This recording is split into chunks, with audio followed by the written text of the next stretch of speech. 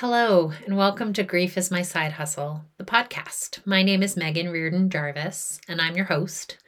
I'm also the writer and trauma therapist behind Grief is My Side Hustle, the blog, and Grief Mates, which is a free grief writing workshop that I run through my website, which is also named Grief is My Side Hustle. I am so happy you found me. I don't know if you follow me on Facebook or Instagram, or maybe you've been in one of my writing workshops, but just the idea that somebody is listening to me talk from this tiny closet in my house is super exciting. I wanted to just start off our inaugural podcast, giving a little sort of explanation as to why I'm moving the platform from writing. There will still be plenty of writing, but augmenting it with conversations through the podcast. So, as many of you may already know and is on my bio, I am a trauma therapist. I work here in Washington, D.C. I have a private practice, and I've done that for about 20 years. Being a trauma therapist means in my office, I encounter folks who are navigating loss, on a regular basis. And there are various ways to do that. Help people manage the overwhelm of traumatic loss and help people who are generally grieving. I want to talk through a little bit what my intent for this podcast is, which is different than doing trauma therapy or being in the office, working with clients. So in 2017, my dad died of cancer. He had small cell cancer, which has a prognosis of about a year once you're diagnosed, and that's almost exactly how long my dad lived. He had treatments in the beginning, and then he stopped his treatments. And his prognosis, while it was difficult, it was one that myself and the rest of my family, I have 5 brothers and sisters, got to participate in and sort of know and be prepared for. It was terribly sad to lose our dad and awfully difficult. I wouldn't say I was traumatized by it. It's a traumatic event to have a death in a family, but from a therapist standpoint, to be traumatized generally means that your nervous system has an experience of overwhelm. And while my dad's death was really difficult, I wasn't traumatized. I participated in it and I expected it, and I still grieve him, but it wasn't traumatic. In 2019, while I was on vacation at her house with my kids and my dog and my husband, my mom died suddenly in her sleep. And that was the opposite experience. It was completely, deeply traumatic.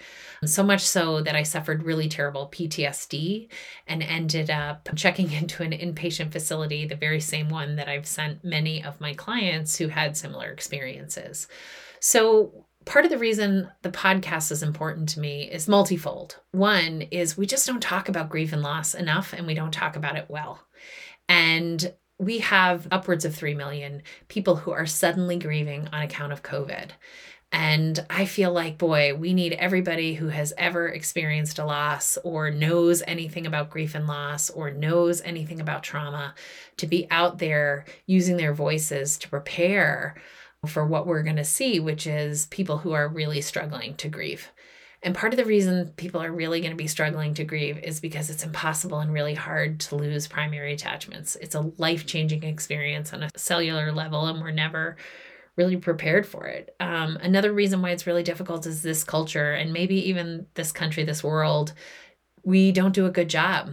We pathologize and make it seem like it's a problem, that you, the griever, are the problem, and not the fact that you've been through an experience that your workplace or your family life or your friends don't seem to know how to relate to you or how to help you or support you.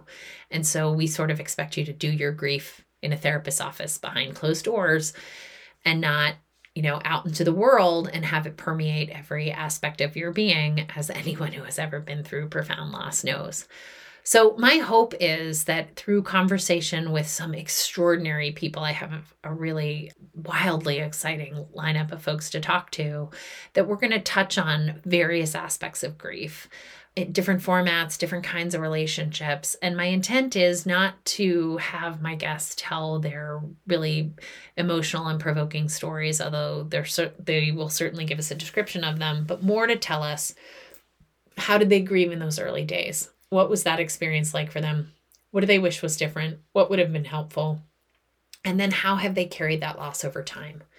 Part of the reason I want to talk about this is before I lost my mom and had such terrible PTSD, I think I would have told you that I knew a lot about grief and understood what people needed and did a good job of showing up and supporting them. I feel differently about that now. I think once you've been through the loss of such a primary attachment, you have a different sort of perspective. And so I'm in this, interesting spot where I am both very well educated. I have a couple of master's degrees in this kind of stuff, and I have had compound loss and had trauma and sort of experimented with different various ways to sort of move the energy through my body so that I could grieve in a way that felt like was helping me grow the muscles that I need to carry this experience of the loss of my mom, which will be mine to carry for the rest of my life. So that's essentially the premise. When my dad died, I couldn't read. When my mom died, I couldn't stop reading. There's a lot that I know about the brain. There's a lot that the people, my guests who are coming on, are going to be able to tell us about the body, which is known really well in the field, but maybe not known that well outside of the field. So my hope is that this podcast is going to bridge those two things for you. Anyone who's listening for my Grief Writers Workshop knows that I do a little tutorial on when your brain goes through a trauma and it's sort of ringing like a gong. There's this whole series of experiences that happen literally biophysically inside your brain that change how you're able to show up in the world. They impact your memory. They impact your sense of hunger. They impact how you sleep. And for a lot of grievers, they sort of feel crazy when those things are going on. And so I'm hoping that we're going to have some psychoeducation. I'm hoping that we're going to be able to hear some stories of people who got creative in terms of being able to get themselves help that they needed. And I'm hoping that I'm going to be able to ask my guests to essentially give us an answer to the question that I hear in my office a lot, which is, aside from crying, what does it really mean to grieve?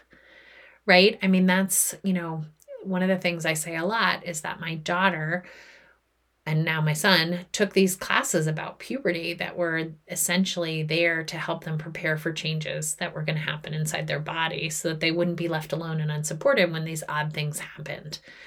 In my mind, I want this podcast essentially to sort of be part of a class that we never got about the changes in our body that happen when we're grieving, but also help us understand how that grief manifests with us and changes us, and how we might need to sort of experiment and give ourselves time to process that so that we can go out into the world and feel confident that the grief is not going to overwhelm us. It's not going to ruin our lives. We just need to learn.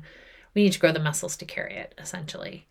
So I have a great group of people that are coming on. I've got therapists and neuroscientists and authors, and my editor. I'm writing a memoir right now. My editor's going to come on, some mentors of mine, some friends of mine. So people with stories of loss that hopefully are going to be able to add a Me Too element to the experiences of folks out there.